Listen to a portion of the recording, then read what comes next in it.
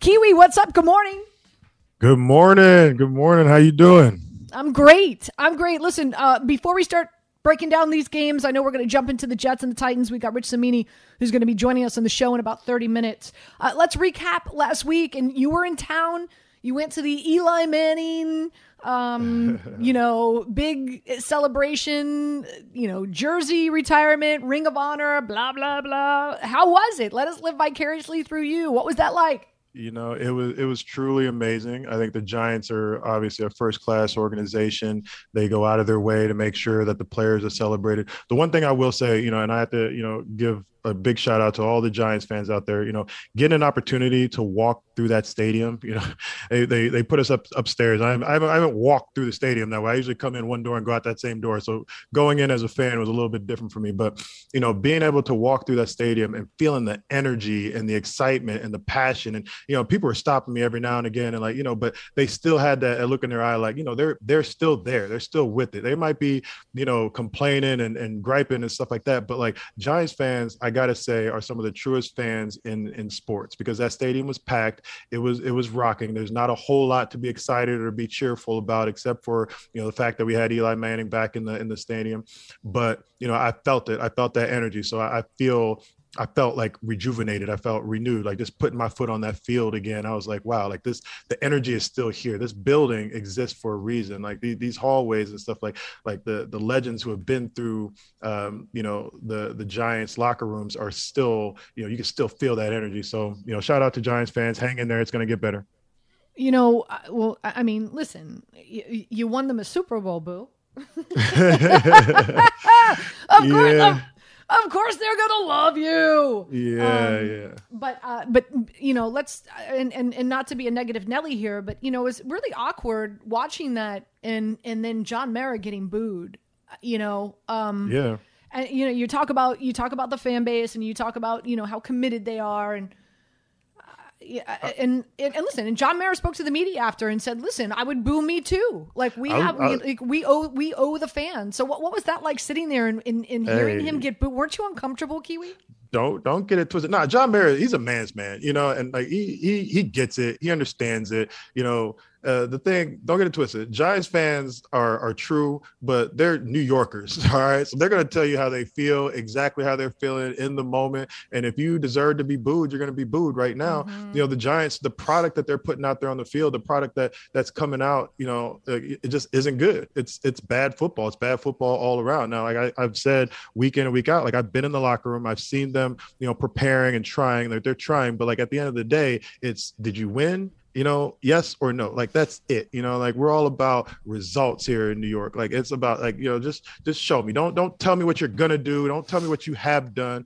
Show me what you're doing right now so we can celebrate you, and then let's move on. So to hear him get booed, yeah, it was a bit uncomfortable, but it makes the story. That's part of playing in New York. That's why not everybody can play in New York. Not everybody can be an owner in New York. Not everybody can stomach the pressure that comes with representing one of the biggest stages, one of the best cities, one of the flashiest, brightest lights in the country. And guys come to play in New York. Some of them lose their minds. They land and they want to go out in the city. They want to see everything there is. There's a lot of distractions.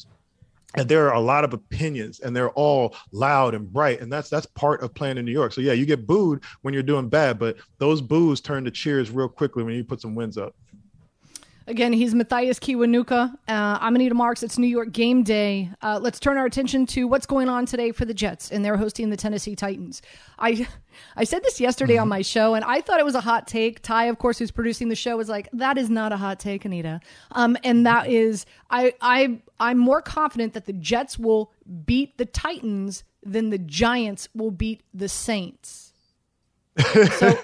So maybe that's not a hot take. No, and here's the thing: I'm not saying I don't expect either New York team to win, but if you had to say, okay, Nita, you've got to put money down, just straight up, who do you think wins today? I'm putting money on the Jets. I feel more confident that if I had to put money down on one of these two New York teams to win outright, I'd put my money on the Jets over the Giants today. Is that a hot take or no, Kiwi? No, I don't think it's a hot take just because of what we've seen out there on the field, and we'll get into the Giants, but, losing your middle linebacker, that can, have a huge impact on the outcome of the game. They're going into New Orleans, their first game back after all that the tragedy that happened, and with the Jets, I mean, they're up and down. They can pull something out at any point or any time. We'll get into it. So I don't think it's a hot take just because of all the things that the Giants are facing. Let's talk about Zach Wilson and what we can expect from him, right, this week.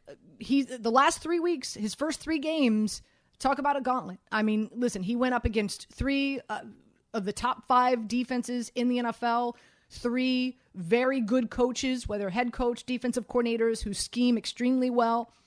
This is an interesting matchup. I wonder, to me, and I said this in the fantasy forecast hour, I'm staying away from this game. I'm not betting this game. My favorite prop bet in this game is Zach Wilson over 1.5 touchdown passes, because the Tennessee Titans secondary is so bad, but they are top 3 in blitz rate. They have to blitz. They have to send that extra guy, Kiwi, to get the pressure, but their secondary is so vulnerable. So kind of, as a former defensive lineman, kind of break that down for us and why you believe that, or maybe you don't believe, Zach Wilson could have a good or another bad day. How do you see this panning out?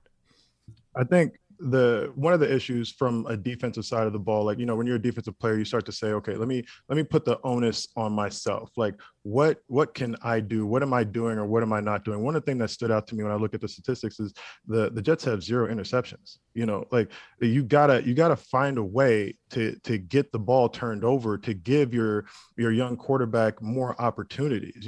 Coughlin used to get up there and go through a rundown of, all the stats. Teams that score on defense are most likely to win by this percentage. Teams that score on special teams are more likely to win. And that kind of puts in your head, okay, like there's more than just, that momentum, that rah-rah on the sidelines when a big play is made. Like, they've got to find a way to get the ball. They got to find a way for the defense to get off the field, and, when you're talking about, facing a guy like Henry, that could make out for a long day, and so, when I look at it, I'm always looking at it from a defense perspective. You gotta force him into some you gotta force the other team into some situations where the ball is going to come out errant. Is going to, there's going to be opportunities. We always talk about like coverage sacks, and as a player, I was always like, what about the pressure picks? You know what I'm saying? Like what about like being up in his face so much and so many times that he's just chucking the ball up there and we get some interceptions. That's what I think the Jets can do to help their quarterback. When you look at this Tennessee Titans team, though, I just wonder, it's been so difficult for the first 3 weeks for Zach Wilson against those defenses, especially with what's going on with the secondary. I just wonder, and I question, wow, is he like looking at this matchup and looking at this game film and saying, you know what, I could really change the narrative here. I could really change what has happened. I mean, listen, when we sit and we evaluate, I had Bill Barnwell on my show on yesterday, or it might've been Friday night, on the Weekend Wager show. And him and I we dove into the rookie quarterbacks, and one would argue that Zach Wilson, out of all of them, has had the worst season so far. And a lot of that is because of the competition that he's faced in the first 3 weeks. So I just wonder if, like, he's just like licking his chops right now, looking at this film and looking at this Tennessee Titans secondary and saying, I can do something here today. I really hope he is. But at the same time, last week we heard Robert Saleh and this Jets, coaching staff say, play boring. So, does he meet it somewhere in the middle? I don't know. You can lick your chops and you can get ready to play and be really, aggressive in your mindset and your preparation and still go out there and play boring. It's kind of like that ice water in your veins type thing, or that mentality where, you want to see the guy throughout the week. You want to see him pumped up. You want to see him in the gym. You want to see him in the weight room, like early. You want to see him like, bouncing around and really, but then like, as the game gets closer, as it gets closer to game time, you want to see him like, kind of get that that focus in his eye and like slow down and start having, smaller conversations. Okay, now you see him talking with the running backs after practice. Now, okay, now you see him talking with the wide receivers, or he's working, specific things like when they implement a specific play or something in the game plan, is he going over it over and over and over again? I think that will allow you to play boring. It'll look boring on the field because it'll end up being methodical, and it'll be things that you have executed. It'll be things that you have gone through practice, and it's going to work. When you turn around and hand that ball off, you automatically have the assumption that this is going for 3 or 4 yards without having to worry about it or say, oh, maybe I should check here. Maybe I should. Like that's in my opinion what playing boring means. Playing boring means like knowing exactly what the play call is, having an understanding of what the defense is going to try to do to you, and executing it because you already have that. You've already gone through it so many times in your head that you've prepared, that you have that calmness. You have that ability to say, all right, you know what, like that was a bad pass. We are in, 3rd and long. We're going to hit this screen or draw or whatever it is it's going to be, and know that it's going to work and it's going to get you to, that first down marker without saying, oh crap, like it's 3rd and long. We're on the 4th. I got to chuck it down the field. I got to get something. I got to make something happen. Nah, like I think he can prepare aggressively, but then go out there on the field and just, calm it down, get that ice in your veins and stop worrying so much about making that big play. Get the first down. You know what I'm saying? Like get points on the board on every single drive. Like you're not going to launch the long one and catch a big one every play. Get the points. Settle for the field goal if you have to. Get off the field, come back and figure it out again. Love it. He's Matthias Kiwanuka. I'm Anita Marks. We'll come back. We'll take your calls, talking all things Jets, 800-919-3776. I also want to talk about the Tennessee Titans. Both A.J. Brown and Julio Jones are out this week. It doesn't really matter. This is a team. They begin and end with Derrick Henry. We'll find out what Matthias thinks. New York Game Day with Mike Tannenbaum, Matthias Kiwanuka, and Anita Marks. All right, Kiwi. Let's talk about the Tennessee Titans and the fact that no A.J. Brown, no Julio Jones. Wow, that benefits, obviously, the Jets. The Jets getting Mims back today. That should be interesting. Jamison Crowder's expect to be active and attractive, so that's exciting as well. But for the Tennessee Titans, listen, they're able to make noise even without those two dudes, right? Like their offense begins and ends with Derrick Henry. Talk about that matchup, Derrick Henry against this Jets defense today. I mean, when you watch Derrick Henry, he's a beast. He's a man playing, on a different level, at that size with that speed, but he continues to bring it throughout the entire game. Like that's one of the issues when you're talking about defensive play and defensive line play specifically. It's a long day when you're being attacked in the run game consistently by somebody who's that size. And so that presents like the biggest issue. That's the biggest thing that the Jets have to do, is if they can shut him down, then they have an opportunity. Like you said, Julio Jones is out. Obviously the Titans are not going to be at full go, but they're going to rely heavily on this run game. And they're the type of team with Derrick Henry that can do it and get away with it. Not everybody can say, hey, we're going to have to run the ball a lot this week and, whatever, and just line up and see if you can stop us. They're the one team, or one of the teams that can do it. 800-919-3776. That's the phone number. That's how you get involved. Let's head out to our phone lines. And since we're talking Jets, guys, why don't we kick it off with Ira in Staten Island? Ira, welcome in. We got Ira? Ira, welcome in. Good morning. Hey, good morning. How are you? So I know you're going to totally disagree. I know you're going to disagree with me. You could think I'm out of my mind. I understand Henry. He's like Jimmy Brown. I know Tannehill, RPOs, you can make plays, and I like first get a tight end. But you know what? They're down 6 starters. I know the Jets have been a mess so far. Let's see what the offense does. If they could play a clean game and keep this game close in the fourth quarter, I think they can win this game, because I'm not sold on the Titans' defense. Of course, it's a hard argument. The Jets' offense has been putrid up until now, but I think if LaFleur dials it back, if they can, try to get the running game established and keep them under 25 throws, I think they could win this game. I think the Titans could be had. I'm not saying they're going to win many more games the rest of the year, but I think these are one of these Sundays where the Jets could go out and win a game, and I think they're going to win 24-23. Ooh, all right. That's solid, Ira. Kiwi, thoughts on? No, I mean, I love the confidence. When you're looking at the schedule, I mean, they got the Titans and Falcons and then the Patriots. I mean, of these next three games, I mean, this is probably the one I say you could point to. Like, all right, well, if we get a good win here, that could put us on a roll and set us up to do some good things, and maybe we could string some wins together. So maybe if their thought process is such that, hey, let's throw out the beginning part of the season and let's start new from right here.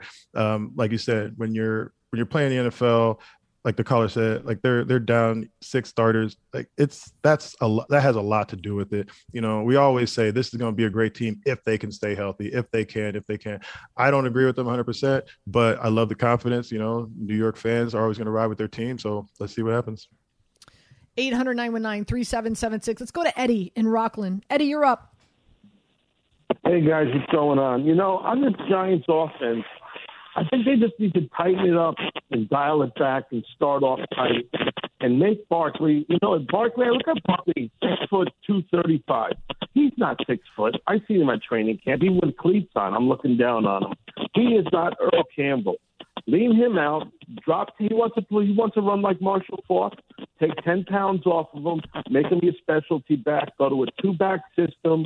Go to a 2 tight end system, get Daniel Jones going, and then slowly open up the wide receiver game and try to get control of a game and own it. Even with time management, that's what I'd like to see the Giants do. Tighten it up.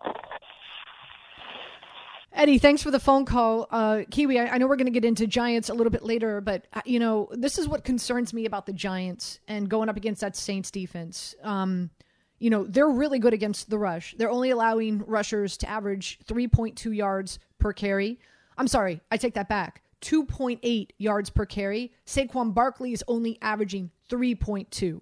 So that is a combination for disaster. I'm worried that I think the Giants are going to become one-dimensional, and this isn't the week to do it, considering that Sterling Shepard and Darius Slayton are out. So I just... I think this is dangerous. I think this has the potential of being a blowout. What I mean by a blowout, I don't think a lot of points are going to be scored here. Listen, Jameis Winston, he's not throwing the ball more than 20 times a game. Alvin Kamara is rushing the ball 20 times a game. Not only, that's a lot. So they're not a fast-paced style of offense like they were with Drew Brees. It's a different offense. But I can see this being like 20 to 10, 24 to 10, something like that. I could see that. And I like what the caller said there about, controlling the ball. When you look at it, the Giants have the ball average 29, minutes a game, which is 20th in the league. And that's always a problem. That's always when your defense is out there. We've talked about the defensive issues for the Giants, but, they're spending a lot of time out there on the field. There's a lot of turnovers. There's a lot of times when the Giants defense is asked to rush back out there on the field. And it changes the way that you have to call the game. When you got guys who are tired, you got to sub guys in and out, and there's issues with that. So I do agree.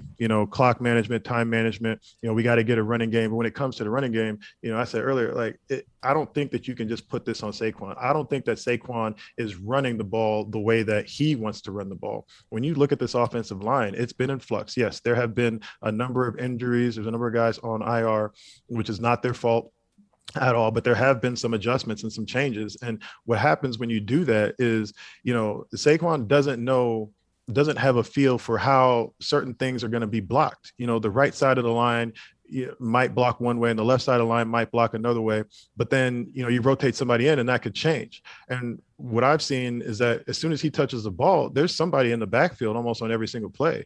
There's no push. There's no drive. They're not giving him time to get the ball and identify, a rush lane. So he's been forced to tap dance and to do some of those things. I think you shore up that offensive line and he becomes a different running back. Everything starts up front, offensively and defensively. It starts with the line.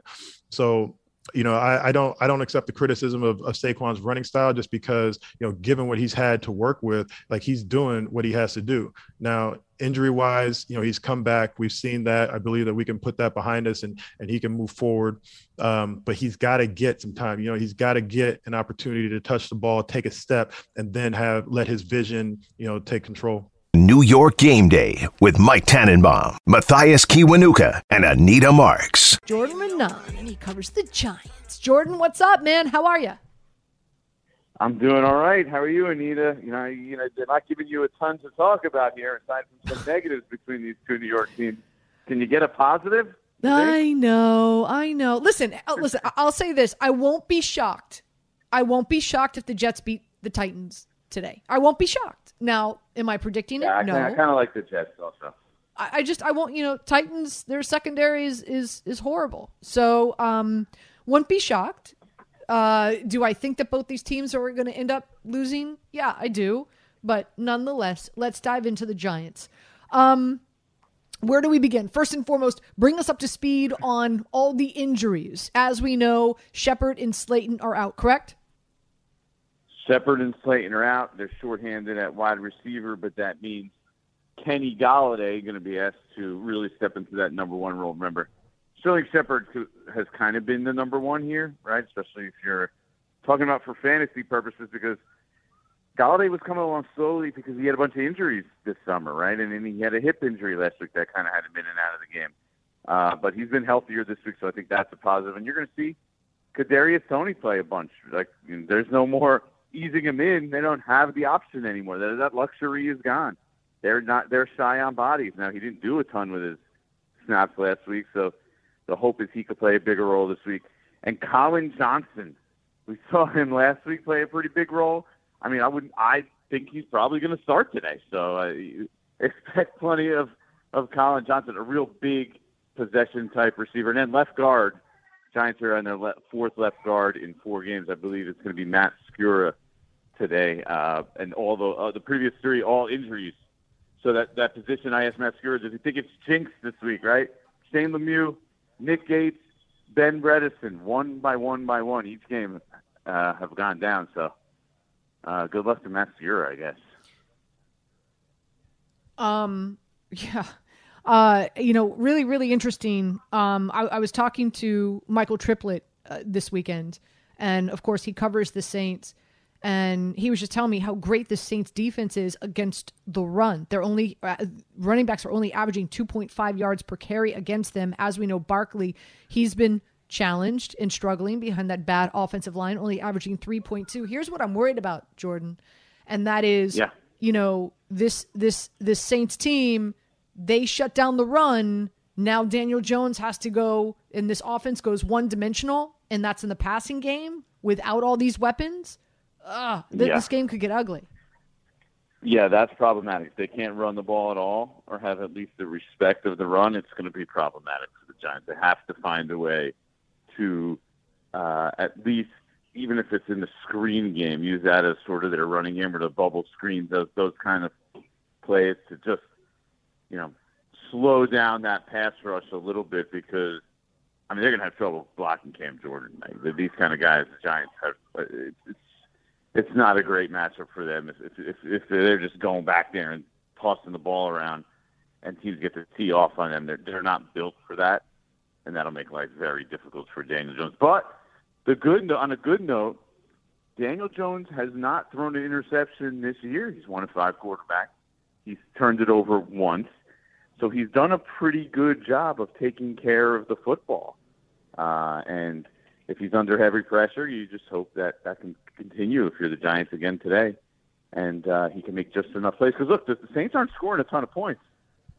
I think they're 31st in total offense. So this is going to probably be a low-scoring, slow-paced game with not a ton of, up and down the field in points. So if you could hang in there that way and just squeeze in a big play here or there, Saquon Barkley, Kadarius Toney, Kenny Galladay, perhaps the Giants can be in the game, maybe steal something. On the defensive, you don't sound like a believer. Just trying to be as, I don't sense much belief in you over there. trying to be as optimistic as possible. On the defensive side of the ball, the Giants sporting one of the worst rush defenses, allowing over 5 yards per carry. and allowing a lot of receiving yards to running backs out of the backfield. And, oh, by the way, they lose linebacker Blake Martinez. And, oh, by the way, going up against arguably one of the best running backs in the NFL and Alvin Kamara. How's this going to play out for them? Yeah, good luck stopping Alvin Kamara. We know that's what the Saints are doing. He plays pretty much every snap, too. So, I mean, he's going to get the ball. I saw Jameis Winston hasn't had more than 22 pass attempts in any game yet this season. Think about that. Today's NFL, Anita, under 22 pass attempts in every game. And why, if you're the Saints and you just ripped off those numbers, why would they alter that in this game, right? It seems to set up pretty well for them. They can run the football. They could go to Kamara out of the backfield. The Giants now have a new middle linebacker in there. Reggie Ragland is technically taking Blake Martinez's spot, but really it's Tay Crowder, second year Mr. Irrelevant, who's going to be now playing a bigger role. Things seem to be setting up pretty nicely if you're the Saints for this one. Again, Jordan Renan joining us here on 98.7 ESPN. Jordan, what's the mindset of this team right now? I mean, we spoke last week, and the narrative was, well, if the Giants can't beat the Falcons, then, pack it in, the season's over. Exactly. And listen, the schedule doesn't get any easier. Like, I'm looking at the schedule. I think there's a possibility they don't win a game until Miami. And that's, it'll be snowing out. So here, of course, not in Miami. But what's the mindset? What's the feel of this team right now? They have to be extremely disappointed. I think, fair to say they're disappointed. I think Joe Judge has kept them even-keeled to a degree. I mean, as much as you can when you're 0-3 and you know that you need to win games and you need to do it really quickly. I mean, Logan Ryan said on Friday, he thought the team had a really good week of work. He thought they were really locked in.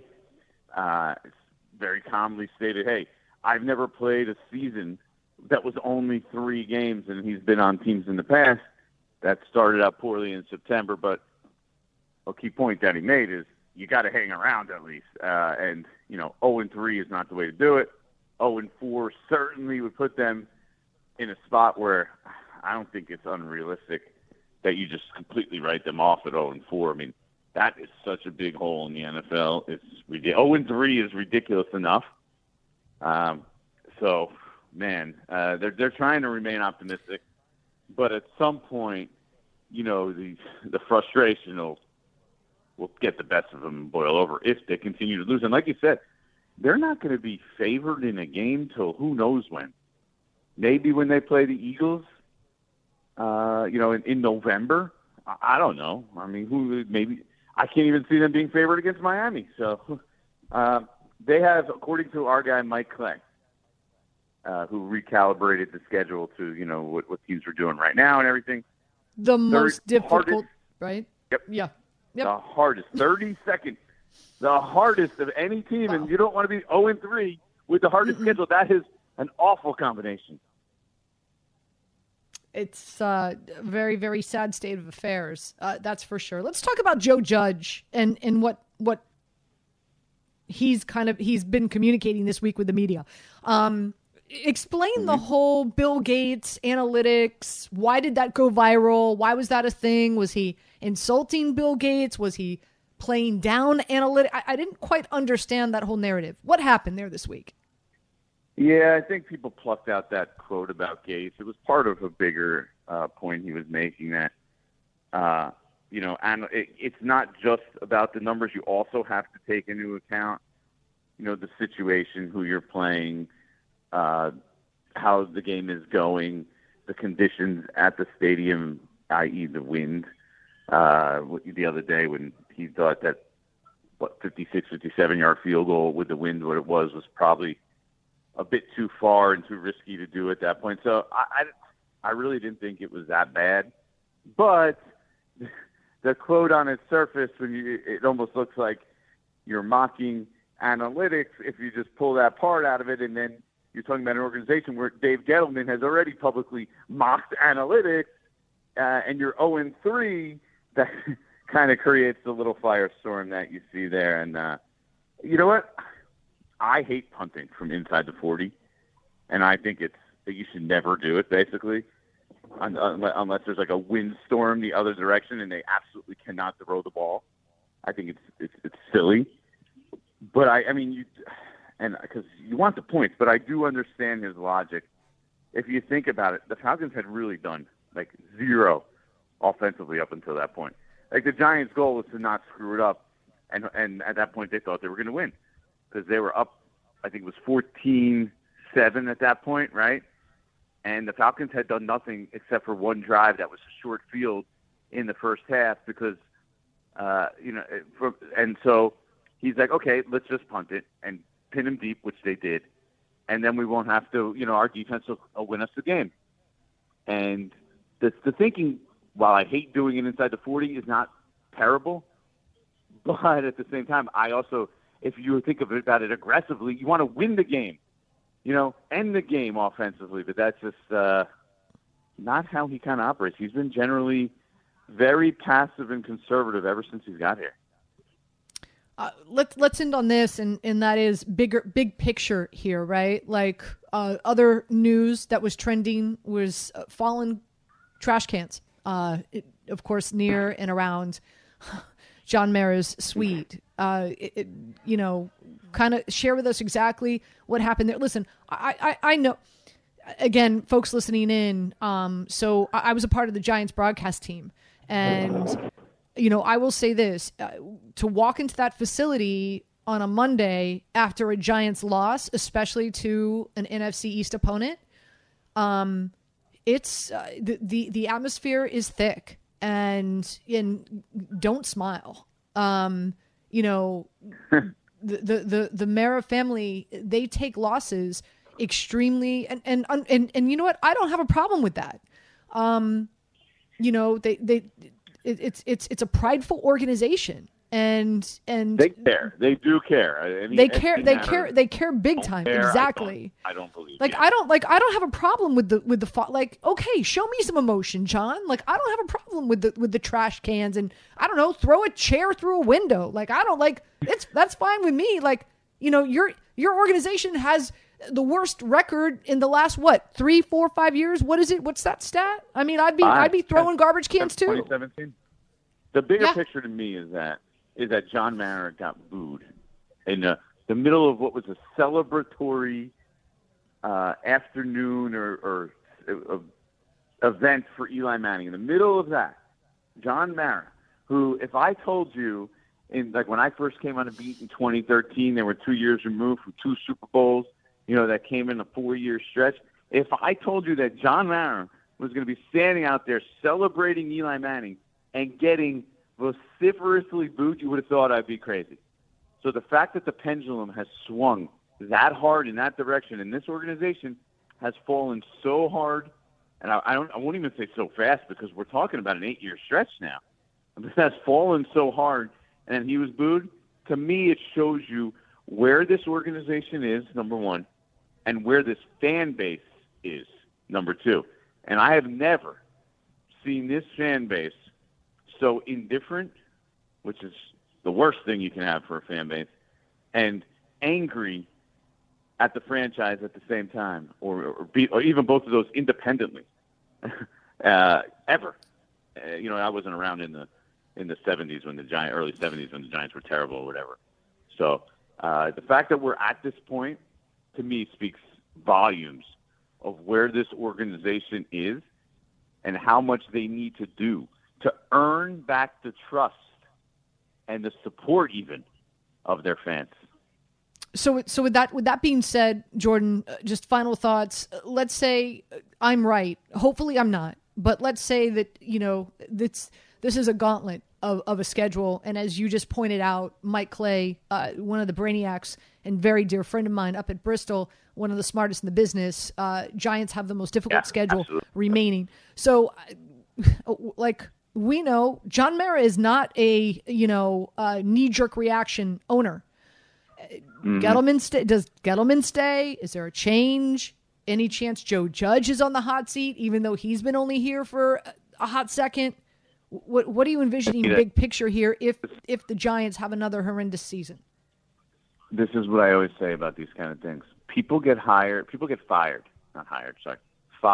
in this business when the fan base gets to the point that it's not even it's not prudent anymore for ownership to keep going about because the fan base is so upset with a segment of the organization. So when the fan base reaches that point, and you basically, it's counterproductive for you as an organization and for ownership and for the business in general, and I'm talking their pockets, then that's when you have to make a change. Now, if the Giants are sitting here at 0-6, 0-7, there will be moves made. This organization will have no choice. Because then what do you have if you don't do anything? You have a fan base that's basically in revolt. And then you have home games. Like, what is Jason Garrett going to be facing if the offense keeps sputtering and not scoring points, and they're coming home to play a game in week, I don't know, I don't have the schedule for me. Let's say week 7, 8, 9, and they're 0-7? That's bad for business. And that's when changes are going to be made. And the first two at the front of the line right now are Dave Gettleman and Jason Garrett. Now, Joe Judge, I would say he's not going to get fired, but I saw a few years back, Ben McAdoo went 11-5, and before the second season was over, he was no longer there.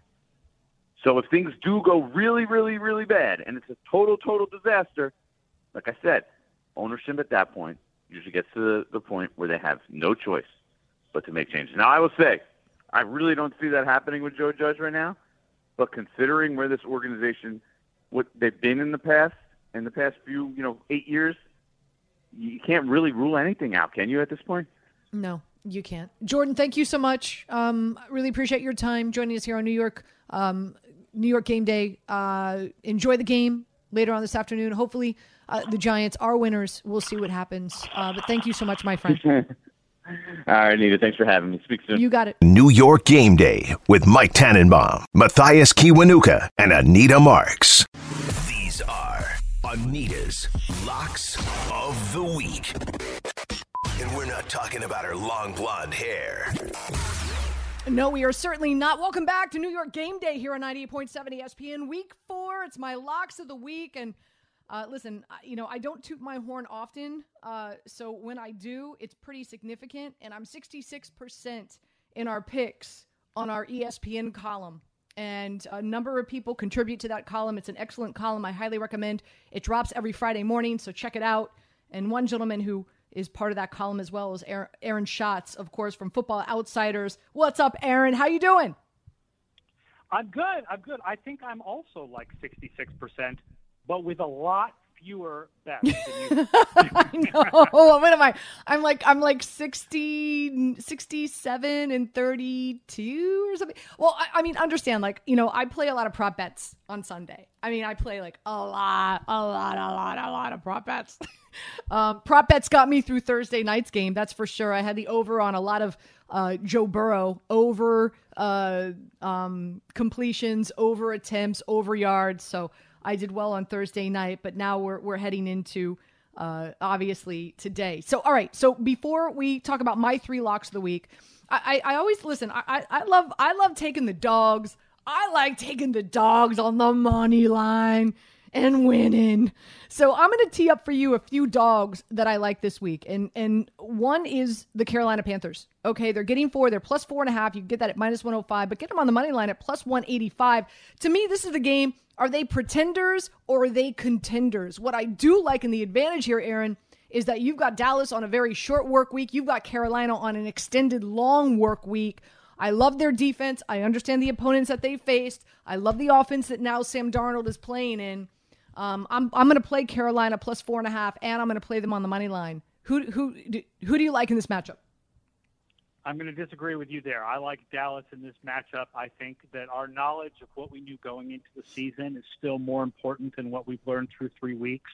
And I mean, going into the season, we thought Dallas was going to be a much better team than Carolina, certainly offensively. And I think that Dallas is going to show that Carolina, especially on offense, has been a little bit of a mirage.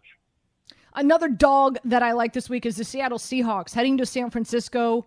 They're getting 3. They looked good in the first half against the Minnesota Vikings, but then Kirk Cousins woke up and this became a complete surgeon. Not sure if you watched that game, but he sliced and diced Seattle's defense. It's a shame. Like, I don't think enough people realize just how great of a quarterback Kirk Cousins is, but neither here nor there. Seattle at San Francisco getting 3 minus 115 on the money line plus 135. I'm going to play it both ways. What say you?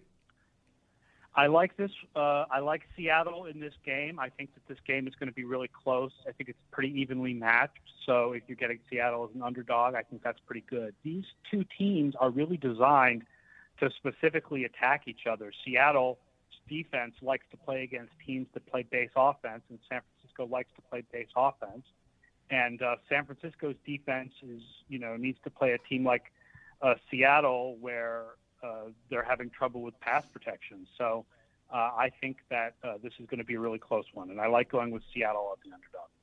Before, again, we touch on my 3 locks of the week, we have to talk about, of course, Tom Brady and the Bucs going back to Foxborough, taking on the Patriots. Am I crazy that I like the Patriots plus 7.5 in some places?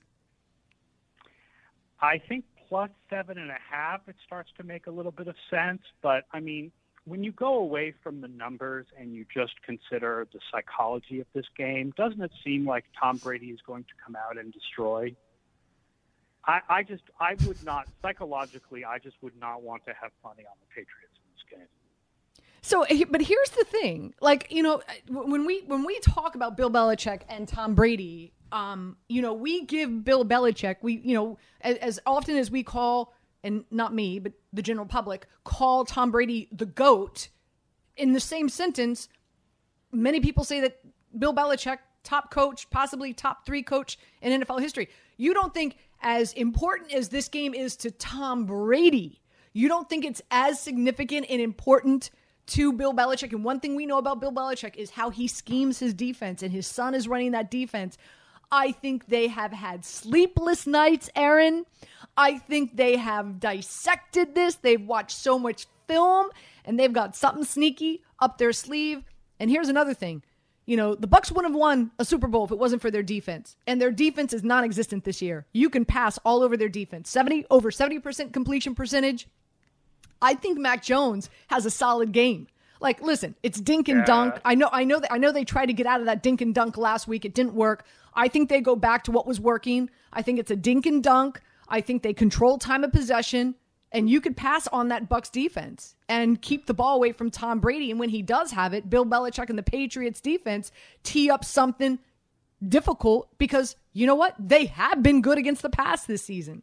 So am I at all talking you into the Patriots plus 7.5? I just don't know if they have the horses to make it work, to dial up something special. They're really going to miss Stephon Gilmore in this game, because let's say J.C. Jackson locks down whoever he covers. You still got Jalen Mills and like Joanne Williams playing the other spots. I don't know if they're going to be able to hold down the myriad of receivers that Tampa Bay has. And as far as the Tampa Bay defense goes, yeah, there's questions in the secondary, but they're still bringing a good amount of pass pressure. It's just not getting home because they don't have the sacks this year. But pressure rate is more predictive of the future than sack rate. And we know that Mac Jones has struggled with pressure. And it's easier to see a quarterback going out and being in the zone mentally than it is a coach going out and being in the zone mentally, because the coach isn't on the field upping his game because he's in the zone. So I just, like I said, psychologically, I would just stay away from putting money on the Patriots in this one. Aaron Schatz joining us here on New York Game Day. You can find him all over Football Outsiders. Make sure you follow him on all things social media as well. All right, here are my 3 locks of the week. I'm going to tee up for you. You tell me yay or nay. My first one, the Packers, minus 6.5 against the Steelers. Listen, Ben Roethlisberger should have retired. He said he was going to ride out into the sunset with his offensive line. He didn't do it. I don't know why. The Packers have finally brought it together. I know they didn't look good in week 1, but boy, have they looked good in week 2 and week 3. And as Aaron Rodgers said, it's going to be a fun plane ride home from San Francisco. I love the Packers minus 6.5 this week. I like the Packers. I don't think I like them as much as you. I wouldn't make them one of my 3 locks of the week. The Pittsburgh defense should be better. We know they're better than what they've shown so far. They're getting P.J. Watt back.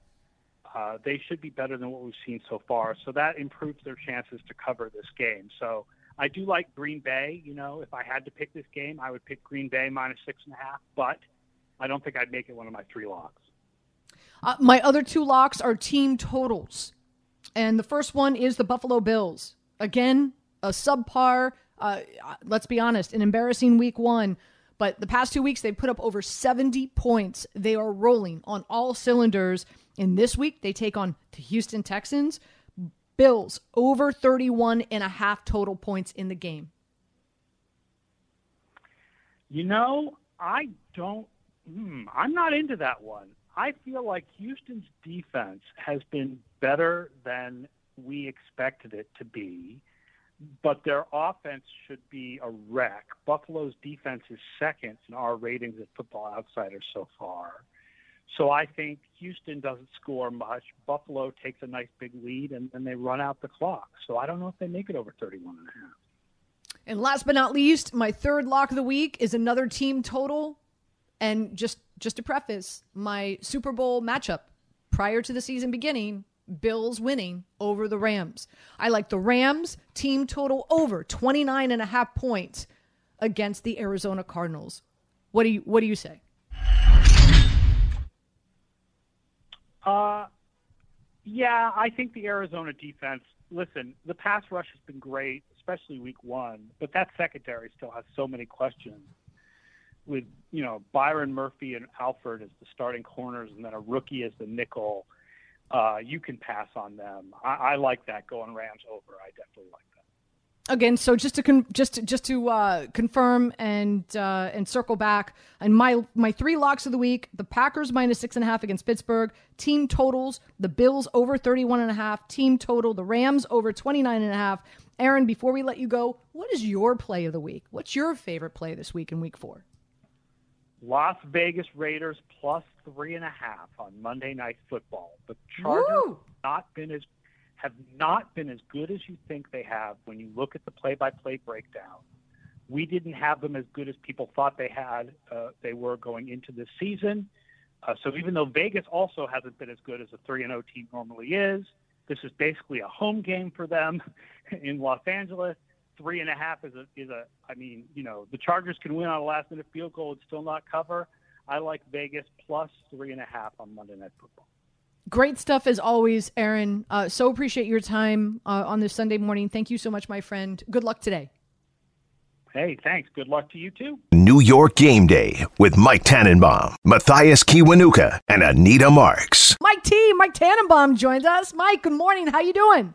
Good morning, guys. Ready for a first full Sunday here in October. The leaves are changing, getting a little cooler. To me, it's officially football season.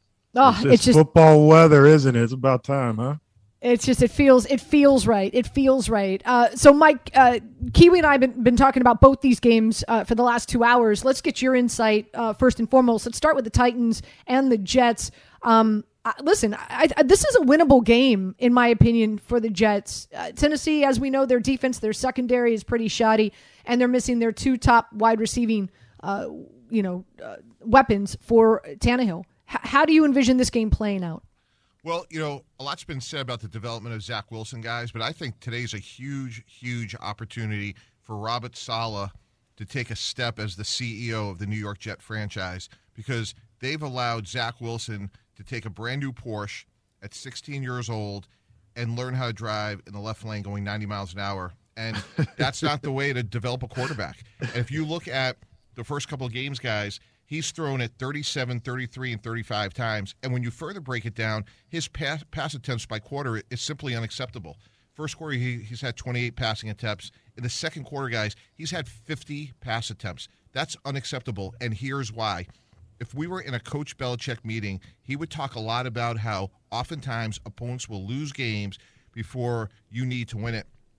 And you don't think, when you think about what Josh McDaniels did with Mac Jones a couple weeks ago, any of the 3 of us could have played quarterback for the Patriots that day, because the Jets allowed Zach Wilson to lose that game. So what's critically important today is Robert Saleh not to be this up-tempo, rah-rah defensive coach. He needs to be the CEO of this franchise and say, hey, they're missing their two best receivers. We are not going to turn the ball over. We are going to throw the ball 18 times or less. We have a good run defense. We match up well against the opposing offense, and we are not going to lose the game. If we lose this game, Ryan Tannehill is going to have to make throws to the third, fourth, or fifth receiver. And if they do that, it would be a great day for the franchise, a great day for Zach Wilson, and more importantly, a big and critical step in Robert Saleh's development to understand that he is the CEO of this team, and every week how you win the game and attack your opponent's weakness changes week to week.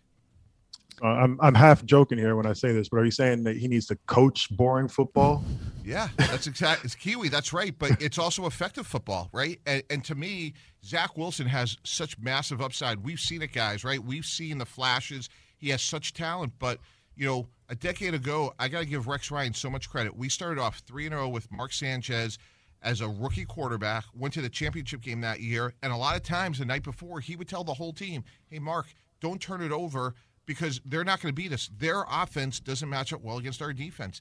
And that's what football is, guys. It's a matchup-specific week to week. And the Jets are incredibly lucky that A.J. Brown and Julio Jones aren't playing. And hopefully their game plan on offense allows them to take advantage of how their opponent's offense is weakened today.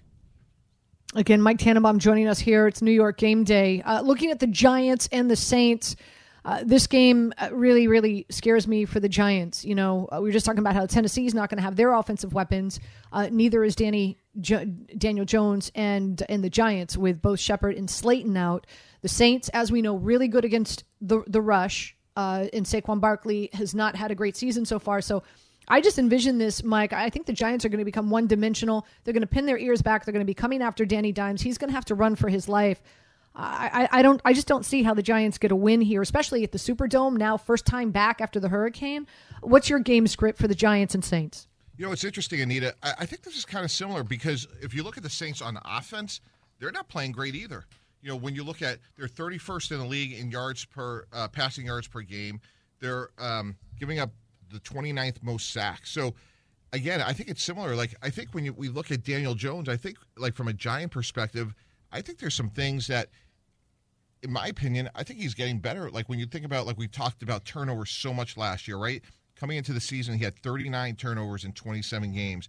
And right now he has 1 turnover, which is a massive improvement. So, you know, to me, Anita, I see this game somewhat similar, which is, can Jameis Winston generate offense against the Giant defense, which, candidly, it has been a little bit of a disappointment. Martinez is out for the year, but on paper, if I'm Joe Judge, I'm saying the similar thing to Jason Garrett, like, hey, let's see Jameis Winston drive the ball consistently against our defense for them to beat us. Quick question. You mentioned Martinez being out. I believe strongly that middle linebacker position is critical and crucial for your defense to be successful. How big of a deal do you think it is out there, or it's going to be this week?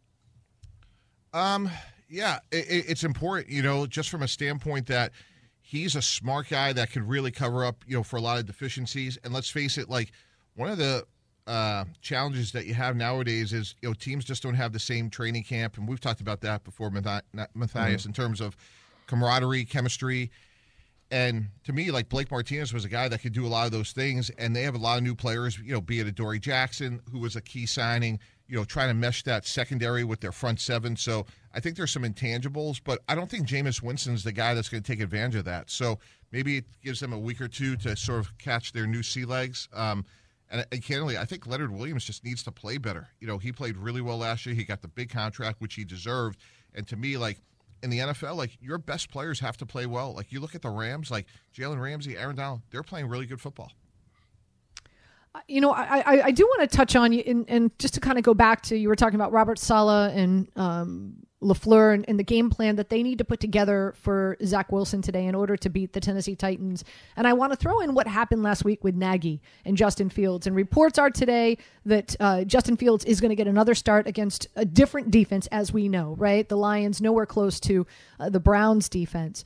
But, you know, how significant is it that, you know, I know a lot of these rookie quarterbacks have been struggling this season, Mike, but the onus, a lot of it is on these teams and these offensive coordinators and how they have been failing, specifically Nagy and that offense last week that God knows what he was thinking. Listen, I don't get paid that kind of money, but at least I'm going to put in a few screens. I'm going to throw in a few rollouts. I'm going to put some max protect in that backfield with Montgomery.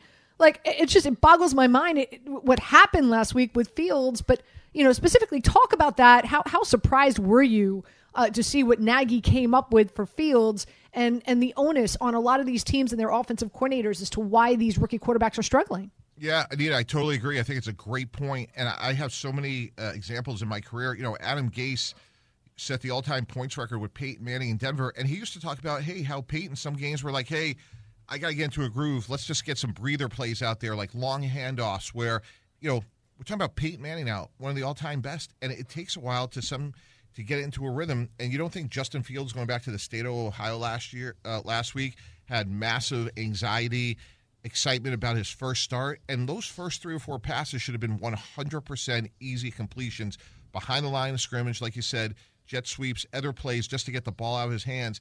I remember when we had Vinny Testaverde at the Jets. Vinny had a very up-and-down career. Dan Henning was a genius in his simplicity. He made things easier for Vinny to put him in a position to be successful, and to me, that's what coaching is. How you're going to attack an opponent's defense with Andy Dalton is just different than how it is going to be with, again, Justin Fields. And going back to the Jets now with Zach Wilson, like I would be saying to Coach LaFleur, like, look, they don't have A.J. Brown and Julio Jones. We are so fortunate. We don't need to we're not going into Florham Park tomorrow. You're not allowed in the building if he has more pass attempts than the opponent while the game is either tied or we have the lead. Like, that should be the mindset. Let this guy learn how to drive in the right-hand lane. Like, this is a 10, 15-year decision. He doesn't have to – it doesn't matter if the Jets win 2 games this year or 7. What matters is that he makes meaningful progress and the organization feels like ultimately Zach Wilson can get them to where they need to go. And when you look at the Denver game or the New England game specifically, they put him in a position where he lost the game, and that's on coaching, and that shouldn't happen. So what conversations on a management level are being had about the coaching staff when you're sitting up there and you're watching a young quarterback struggle and you notice that he's obviously being put in bad situations? Are you looking for an explanation from the head coach? Are you just looking down the line at who else is available? What kind of conversations are being had right now? Yeah, you really, what's really important, like where you have optimal organizations is where you're in the business of first guessing and not second guessing. You're starting on Monday, you're starting on Tuesday. How are we attacking the opponent this week and why? And on any big decision, like who you're drafting, the big picture of the game plan, like the head coach should be sitting there between the owner and the GM and say, hey, here's the 3 keys for us to win. Not 300. Here's the 3 things we need to do this week to win. And if we don't think that A.J. Brown and Julio Jones are playing, Mr. Johnson, here, when you go to the stadium, when you go to MetLife, we will not throw the ball more than 20 times if the game is tied or we're ahead. And hold me to it. And then on Monday, you'll look at it. So you're not up there second-guessing. You're standing through all the issues, all the discussions, shoulder to shoulder. You're having organizational communication, and there's tremendous alignment of how we're going to attack the opponent. So how do you reconcile the indecisiveness, like with Nagy going, Justin Fields and Andy Dalton, like as a player, not knowing who your quarterback is going to be week to week? I don't know if they knew in-house and just didn't want to say it, out loud publicly, but like, how do you, rectify like going back and forth and week to week and not making a decision and sticking to it? Yeah, again, I think that's just great communication, right? So if you're dealing with injuries or like someone like Justin Fields, and again, like this is what's so hard, guys, like Matt Nagy comes from Kansas City and he's obviously trying to run the same play, which is to say, hey, we got Alex Smith, Patrick Mahomes sits until the last game of the first year, and obviously the rest is history. That's not this situation. Like in my mind, because Fields has so much more talent than Dalton, and I think that's where Coach Nagy, I think if he could go back, would probably look at things differently. So again, when you're dealing with scheme, injuries, and again, like in fairness to these head coaches, and Anita, you brought it up, like all these rookie quarterbacks are struggling, but with a modified preseason and expectations through the roof, like you have to make sure that we say, hey, if Fields plays early, he's only going to have 3 opportunities to get the ball down the field because he's going to have these plays behind the line of scrimmage, these plays with his feet, and we're going to put him in a position to be successful. New York Game Day with Mike Tannenbaum, Matthias Kiwanuka, and Anita Marks.